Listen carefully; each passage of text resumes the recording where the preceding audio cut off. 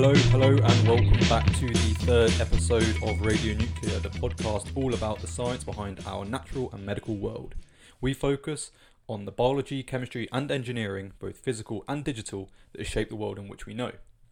Now, I know that last episode I said that this episode will be on the topic of cancer, but due to current events, I thought that this episode's content is both topical and necessary.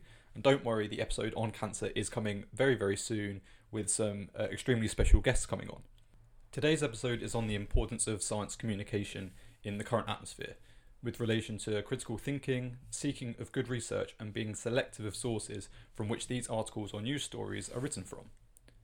Now, the reason I started this podcast was because I believe that science communication has fallen out of general conversation. The scientific community is quite inward-looking sometimes. Despite the amazing impact their work can have, some are often guilty of not looking out and seeing how their work has infiltrated or hasn't infiltrated into general knowledge. Now, for the most part, science can be too complicated or too niche for the public to worry about, but it's at times like these of worldwide crisis that we realise how important, clear and understandable science is. Our world is so consumed by business, economics and politics that science and engineering are often overlooked, when in fact these fields have as much, if not more, influence on our day-to-day lives than most give credit for. The mobile phone in your pocket, for example, that you're probably listening to me now on, is just there. You don't need to know how it works, but isn't it a curious thing when you stop and think about it? And thinking is a great thing. Analysing is a gift. The fact that our brains can invent, decipher, communicate, and all the rest of it is simply a miracle. Not that I'm a God-fearing individual at all. But it's this curiosity that I hope that people rediscover. We all had it as children, so why have we lost sight of it? Why do we accept the facts on the news, whether it be scientific or details of a crisis abroad, or even the Black Lives Matter protest, for example? News corporations unfortunately control the version of the truth that they wish to present, so we, as citizens, need to be proactive in seeking the real truth from first-hand sources. In the case of science, this can often be difficult, as scientific research articles can be hidden behind a paywall with more accessible versions of the paper, what we would call a lay summary, not being provided. With regard to the coronavirus pandemic, I've seen a vast amount of theories which can most definitely be described as nothing less than nonsensical brain farts. When looking at these theories, ask yourself, who's made this post or video?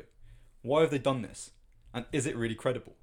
If you're unsure about any of these things, ask.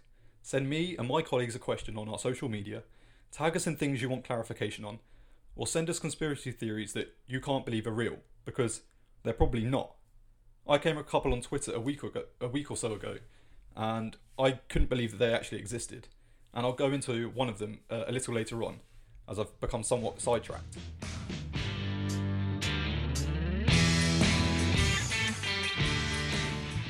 Now, I'm lucky to be in a position where I have the support of an amazing public engagement team as part of the Smart Medical Imaging CDT at King's and Imperial Colleges London.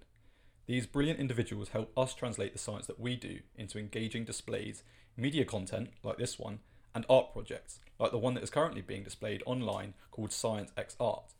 This project uses real scientific data and images in artistic ways, a result of the collaboration of the CDT that I'm part of and the Royal College of Art. The links to this work will be in the description of this podcast, so please go and check it out. It's really, really cool stuff. The point of this podcast is therefore to try and answer some of the questions that the public have about science. And it's why this podcast relies so heavily on the questions that you, the listener, sends in. My initial motivation to start a podcast, rather than any other form of public engagement, was that I thought it would be the best way to get a bit of science into everyone's week.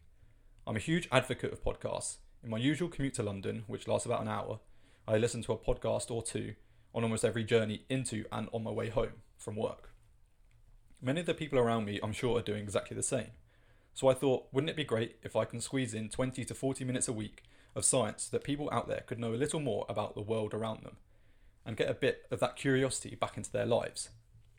Another factor was that a lot of my friends don't engage in science anymore. During school, most lost a lot of interest in the subject because of boring teachers or a boring subject matter. Yet, when I explain my research, I always get the response, oh, that's pretty cool. And science is cool, as much as people try and say otherwise. These friends of mine are great, and I love them, but too often we've been sat at the pub, and conversation drifts to politics, history, or war. Now, I am interested in these topics, don't get me wrong, but I was desperate to add science into the mix, and starting this podcast has really helped me in doing that. We can now talk about all of our interests, which is absolutely brilliant. It's also opened avenues for conversation about the relationship of science and politics, which is important now more than ever. The coronavirus has exhibited some of the very best and worst of science communication. I'm sure we all got sick to death of graphs and death tolls during the height of the pandemic. These representations of data are of course crucial, but like any images, can be manipulated to present data in the best way. The graphs for things like total cases most commonly used a logarithmic scale on the y-axis. That's the left-hand one. This scale means that each rung on the axis is a fold change, i.e. it goes from 1 to 10, 10 to 100, 100 to 1000, and then to 10,000. This means that although a straight line looks like the rate of increase is steady, in actuality the rate of growth is rapidly increasing. If the line is straight, going from the bottom left corner up to the top right corner, that means that the time it took for cases to go from 10 to 100 is the same as it took to go from 100 to 1000, and then from 1000 to 10,000. The choosing of which scale to use was also a tactical approach, as using a really steep curve is scary to those who don't know how to read graphs. And it would have caused immense panic among the populations, which obviously governments don't want. So you see, even as something as minute as this, science communication is at play, if only in the background. Now I hope you'll realise that I've signposted to some good science communication at the start of this episode, and we'll delve into some not so great examples as we go through, and also tell you of my concerns if science is not well understood by our population. The coronavirus pandemic has thrown up some quite remarkable conspiracy theories, most coming via Facebook, WhatsApp or Twitter. The most prominent one was the installation of 5G towers in communities was what was allowing the coronavirus to infect you. This theory was spouted by David Icke, a well-known conspiracy theorist who's most well known for his theory that the world is run by lizard people. And I hope that gives you some insight into this man's scientific prowess. One of the videos I saw on Twitter was on this very matter, and I've touched on radioactivity, so I thought it would be an interesting place to start on this now. Now, radioactivity isn't directly involved, but rather radio waves, which are on the electromagnetic spectrum, and is what we use to communicate via mobile devices. The theory suggests that radio waves from these 5G masts, that are millimeter waves, enter into the nuclei of our cells, which is where our DNA is. This is my first point of contention. Our cells are less than a millimeter in diameter, so the idea that radio waves penetrate small gaps in our cells is absolute rubbish. Radio waves will indeed interact with our cellular matter, but the idea that they're like missiles or the ionizing radiation we discussed previously is just plainly wrong. The second problem with this theory is that they say that the radio waves cause DNA in its supercoiled state to act like an electromagnet. And DNA does exist in supercoils. Think of it as hair wrapped around hair curlers, getting nice and tight, but when the hair is released, or the DNA is released, it's still curled, but a lot less so it enables it to be worked with or manipulated. Now, these people, I'll refrain from calling them anything else for now, say that the DNA gets released from the supercoil because of the radio waves, and causes the matter of our nucleus, the nucleoplasm, to have huge voids which get filled with new bits of DNA sequence, which is what the coronavirus test is recognising. And there are so many faults here, I don't really know where to start. Firstly, DNA supercores are really strong structures, and radio waves are not sufficient to break them in the manner which these people are suggesting. Secondly, the nucleus is mostly void. Most of our body is empty space. Well, water-based space, but still, there's a lot of space in our cells. Thirdly, the coronavirus tests are for the antigens, which are proteins which are on the surface of the virus body, called a virion, or released into our body systems. The test does not test for DNA, and besides, the genetic code, per se, of the coronavirus is RNA, not DNA. Now, DNA does get made into RNA, but even still, these people are just way off. To the makers of the video's credit, the production quality is high, and the scientific language is complex enough to confuse those that don't know what they're looking at. But this is exactly where the harm fake news, to buy into the term, can have. This video has almost 4,000 views on Twitter. Now, I know this isn't loads, but there are people out there that actually believe this nonsense. Now, I quite like debunking these theories, but the fact that they get any traction at all is incredibly scary. It's this sort of stuff that motivates me and should motivate my colleagues in tackling this misinformation, as it can have extraordinary effects. The video even acknowledges that YouTube and other news outlets have removed theories involving 5G, claiming that they're trying to silence the truth. In reality, these outlets are silencing harmful conspiracy theories that could lead to more and more deaths. So please, if anyone brings up 5G in connection with coronavirus with you, kindly correct them or direct them to these last few minutes of audio, and I'm happy to tell them myself. The other debate that's been thrown up in recent weeks is that of wearing face masks.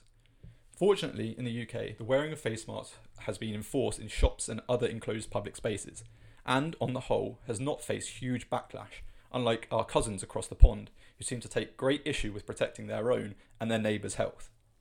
The most pressing question in the UK has been why it's taken so long to enforce these regulations. And indeed, that is an interesting question. There's been good scientific evidence for the usefulness of face masks for reducing the spread of particulates released during an exhalation, so the argument that they make no real difference was a confusing stance taken by both the UK and US governments. All I can really think was that this ruling could have been pushed to make many rebel against law and order early in the stage of the pandemic, which would have worsened the effect of the disease. If there was a strong relationship between scientists, governments and the public prior to these events, it's likely that face masks would have been introduced way early into the lockdown, if not prior to it. This is a quick interjection. I've recorded most of my podcast and was in the process of editing it when I went on a trip into St Thomas's Hospital in central London, where my lab is based. And to get there, I went on the tube for the first time since probably early March, and it was an eye-opening experience. Although face coverings have been mandatory for all those travelling on the London Underground, unless there is a legitimate medical reason for not wearing one, I saw so many people incorrectly wearing their masks. And I don't know whether this is common wherever anyone else is, but it was quite eye-opening for me, because I've been tucked away in a little corner of Kent for the last 4 months, and most people seem to be wearing their masks properly. But most people I saw on the tube today were wearing their masks under their nose. And I don't want to be too critical of these people, because there must be something in the message of wearing masks that clearly wasn't evident to them. But to me, the instruction to wear one over both the mouth and the nose seems pretty obvious. It's on all of the signage that indicates to wearing them that way. But maybe we're being presumptuous as to people's understanding of how masks work. It raises the question, if something as simple as wearing a piece of material over one's face to protect the health of themselves and others isn't being followed, then how can we hope for us to get rid of COVID-19 anytime soon? After that little afterthought whilst editing, I'll hand back to normal proceedings. The wearing of face masks should potentially have been worn by instinct, as here is an example where history and common sense should come into effect. In 1918, the world faced another pandemic, the H1N1 influenza pandemic, otherwise known as the Spanish flu. This pandemic infected 500 million people worldwide, and at the time of recording, the coronavirus has been reported to have around 19 million cases, with 10 million recovering from the disease. This figure is quite remarkable, given that the coronavirus is an incredibly infectious pathogen, that being an agent such as a bacteria or virus that can cause disease. In the modern age, with international travel, it is credit to the epidemiologists who advise nations to go into lockdown early, limiting the spread of the disease. Compared to almost a century ago, or just over a century ago rather, it's quite brilliant how far the understanding of disease has come. What is frustrating, however, particularly as a Brit, is to see how slow the UK and the US governments have been to react. So many lives have been lost so unnecessarily, and as we come out of the lockdown, we should still remember the devastation that the first wave of coronavirus has had. And I say the first wave as there will undoubtedly be a second one, which will hopefully have far less of an impact. Of course, a lot was unknown about the coronavirus when the world was first made aware of it at the turn of the decade. And with such little information available, it was difficult to predict the effects that would ensue.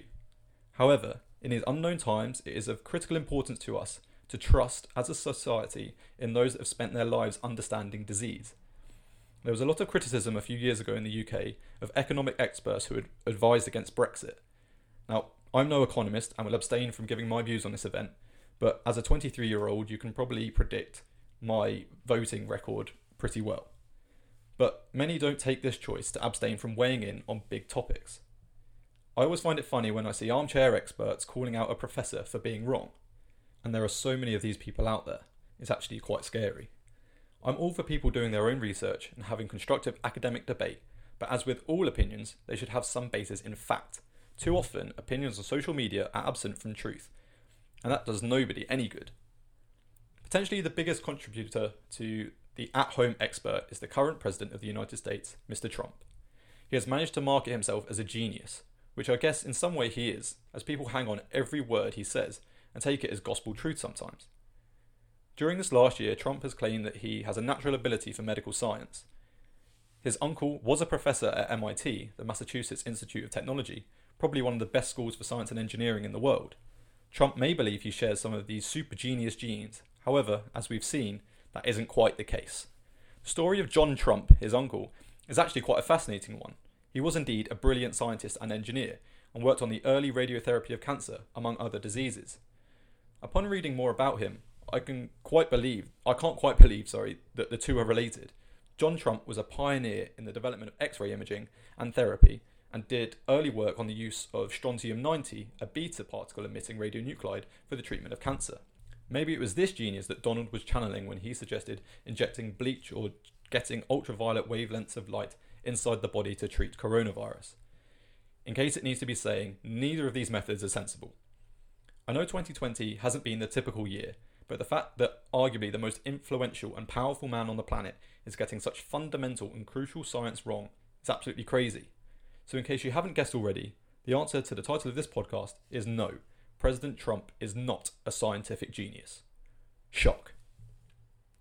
Trump has had a knack at silencing sensible voices and listening to the loudest in the room.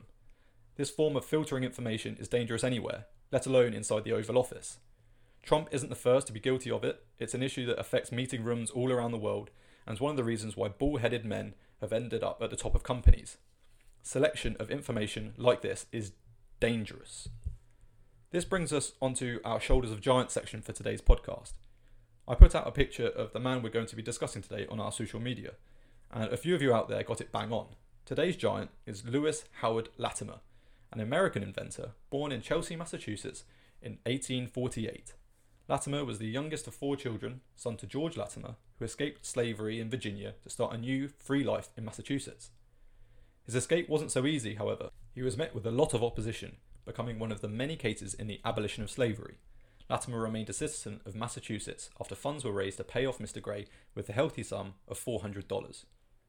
Lewis Howard Latimer, the topic of today's Shoulder of Giants, joined the Navy in the US at the age of 15, but only served for 2 years, receiving an honourable discharge. He swiftly became an office boy, for which he was paid $3 per week. However, after a little time in the office, which was a patent law firm, his employers noticed his ability to draw exquisite sketches for patent designs. By 1972, Lewis Howard Latimer was promoted to head draftsman, bumping his salary from $3 a week to $20 per week. Latimer soon became a well-known and well-respected individual in the time. With the invention of machines and automation, and with the adoption of electrical power into appliances, the world rapidly saw brand new ideas popping up and needing proper protection. In 1874, Latimer co-patented a new toilet system which was then installed in railroad cars. Another 2 years later, Latimer was employed by Alexander Graham Bell to help patent Bell's telephone. In 1879, Latimer relocated with his family to Connecticut, where he had other relatives. It was here that Latimer began his most famous work. He was employed as assistant manager and chief draftsman at the US Electrical Lighting Company, which was the rival company to Edison Electric Light Company. Now, you may have already guessed what happens next, but on we go. Thomas Edison, as you probably all know, invented the light bulb. Well, that's not the whole truth. You see, Edison created the first light bulb, but with a paper filament. This paper filament was next to useless, burning out any time electricity was run through it. In 1881, Latimer invented and patented the carbon filament, which allowed the continuous glow of light. Later that year, he sold the patent to Edison's company, but being the savvy businessman and using his experience in the patent office to good use, Latimer filed for another patent in 1882 for the process of manufacturing carbons, as it was called. This new and improved method for making carbon filaments was extremely useful and led Latimer to being employed by Edison in 1884. In his time there, Latimer was witness to a lot of advances, following the writing of his book, Incandescent Electric Lighting, the first book about how the light bulb works, and Latimer was party to the installation of electric lighting in New York, Philadelphia, Montreal, and right here in London. The Edison Light Company soon merged with Thomas Houston Electric Company, and General Electric was born, which is now one of the biggest suppliers of lab equipment in the world. Despite Latimer's pioneering work on the light bulb, he is still not credited with his invention. Edison is still synonymous with the light bulb, even though the light bulb wouldn't be as we know it today if it weren't for Lewis Howard Latimer. Fortunately, Latimer's name lives on, as he was an inductee at the National Inventors Hall of Fame in America, and an invention program at MIT, the university I mentioned earlier, was named after him. Of course, it's important to remember these names and great people, even as something as everyday and as humble as the light bulb was thanks to an incredible man who has been written out of his own invention's history. So next time you switch on a light bulb or have a light bulb moment, remember you've got Lewis Howard Latimer to thank. I hope you realise how prevalent the writing out of people of colour has been in our world. I, for one, was guilty of crediting Edison for the invention of the modern light bulb. It was something I was taught at school. But this story just goes to show how important it is to do your own research and talk about whatever you find. Create a discussion. We're in an age where we're more connected than ever, but oftentimes feels like we're more distant, only exposing ourselves to what we want to hear, not what we need to. I've tried doing it, and as much as it annoys me to see some of the conspiracy theories, it's important to address these fallacies. Even at the time of recording this episode, I've just seen the gift that keeps on giving, Donald Trump, misinterpret coronavirus data. Again, I'll retweet the clip on Twitter so you can go and see it. The second major issue that has arisen in the coronavirus pandemic is the issue of the vaccine, or lack thereof, at the time of recording. I'm sure that there will be one, if not multiple vaccines against SARS-CoV-2, the virus which causes COVID-19, in the coming months. There's been unprecedented work from amazing institutions all around the world to produce a vaccine. In the UK, we have Oxford University leading the way, but University College London and my university, King's College London, doing extraordinary work. Clinical trials are also being accelerated faster than any other in recorded history. And although we're very much in the early stages of treating this disease, we have many people already saying that they won't get the vaccine. Now, we don't know yet how it will work or how effective it will be, particularly in the long term, as evidence from King's College has shown that the lifetime of antibodies in our body which protect us from the coronavirus are limited with peak concentrations at 3 weeks following the presentation of symptoms, but declined after that. The severity of the infection is also linked with the number of antibodies produced. The worse the infection, the greater the number of antibodies produced. These findings all contribute to some trepidation, but it appears that a vaccine may be our only way out of the pandemic. It is only by having a large majority of our population protected against the virus that we can hope for herd immunity, a phrase which has been bounced around a lot, particularly here in the UK. For those that don't know, herd immunity is the term used for the theory that if a large percentage of a population are immune to an infectious agent, then the rest of the population who aren't immune are protected, as the prevalence of the infectious agent in the general population is so low that their risk is minimal. This only works if we can get a high percentage vaccinated. A recent poll conducted in the United States suggests that only 50% of people are happy to get a vaccine when it becomes available. This isn't high enough for herd immunity. In Europe, these figures are slightly higher, with around 2/3 saying they get it in the UK and 75% of people saying they get it in France. These are far more favourable numbers, and if the vaccine is shown to be effective, it is likely that these numbers would increase to a point where herd immunity comes into effect. The current estimation is that 70% of the population will be needed to be vaccinated for herd immunity to come into effect. However, this number is still largely predictive work at the moment. The topic of vaccines is still somewhat controversial. The MMR vaccine against measles, mumps and rubella is perhaps the most famous for resistance to its use. People have theorised that the vaccine is linked to autism onset in young children. However, no statistical evidence has ever supported this theory. In the UK, vaccines aren't mandatory, unlike places like Australia, where I believe that the child support from the government is not paid to families who refuse to vaccinate their children. The MMR vaccine has been largely effective in the UK, with mumps and rubella pretty much eradicated from our population. However, measles is very infectious, with vaccination of about 96% of the population required for herd immunity. At the peak of the theories linking the MMR jab to autism onset, the UK saw a decline of MMR vaccination and a coinciding increase in measles, leading to the UK losing its measles-free status from the World Health Organization in 2019, as only 86% of children received both sets of their vaccine jabs in the years prior to its re-emergence. Fortunately, through effective science communication, the number of children receiving their jabs is on the rise again, so hopefully we get back to a measles-free status soon in the UK. But this is just another example of how a conspiracy theory with no scientific basis can change the state of a nation in just a matter of months or years. It's here that I'm going to draw today's episode to a close. I hope you found this episode thought-provoking to some degree. And to close out, I'd like to bring up the philosophy of Sir Karl Raimund Popper, an Austrian-born British philosopher and social commentator. His most famous statements are regarding scientific methods. Popper rejected the classical inductivist views on scientific method, favouring empirical falsification. This means that instead of accepting a finding based off of correlation and reasoned deductions to draw conclusions, disproving all other possibilities, is far more effective for reducing the correct answer to a scientific question. This is a rather more complex way of putting Sir Arthur Conan Doyle's Sherlock Holmes' approach of process of elimination. It is this scrutiny that every fact we come across should be subject to. Be empowered to know more than everyone else. If there's something you don't know, research it. Read, watch a documentary, and better yourself and those around you in what I shall call intellectual communism. Shared knowledge betters us all. Finally, I'll end in what is becoming a bit of a traditional way of ending this podcast with a quote or two from our Giant of the Week. Lewis Howard Latimer said, "Habit is a powerful means of advancement, and the habit of eternal vigilance and diligence rarely fails to bring a substantial reward. So be aware of things around you and question these things appropriately." The second quote I'd like to share with you today is that we create our future by well improving present opportunities, however few and small they be. With that thought, I'd like to say thanks for listening, and don't forget to send in your questions ahead of the next episode on cancer, where we'll have 2 guests joining us. Share our podcast if you like what you're hearing, and get in touch with us on social media accounts that are all linked in the description down below. With that being said, stay safe out there. Catch you in the next episode. Goodbye.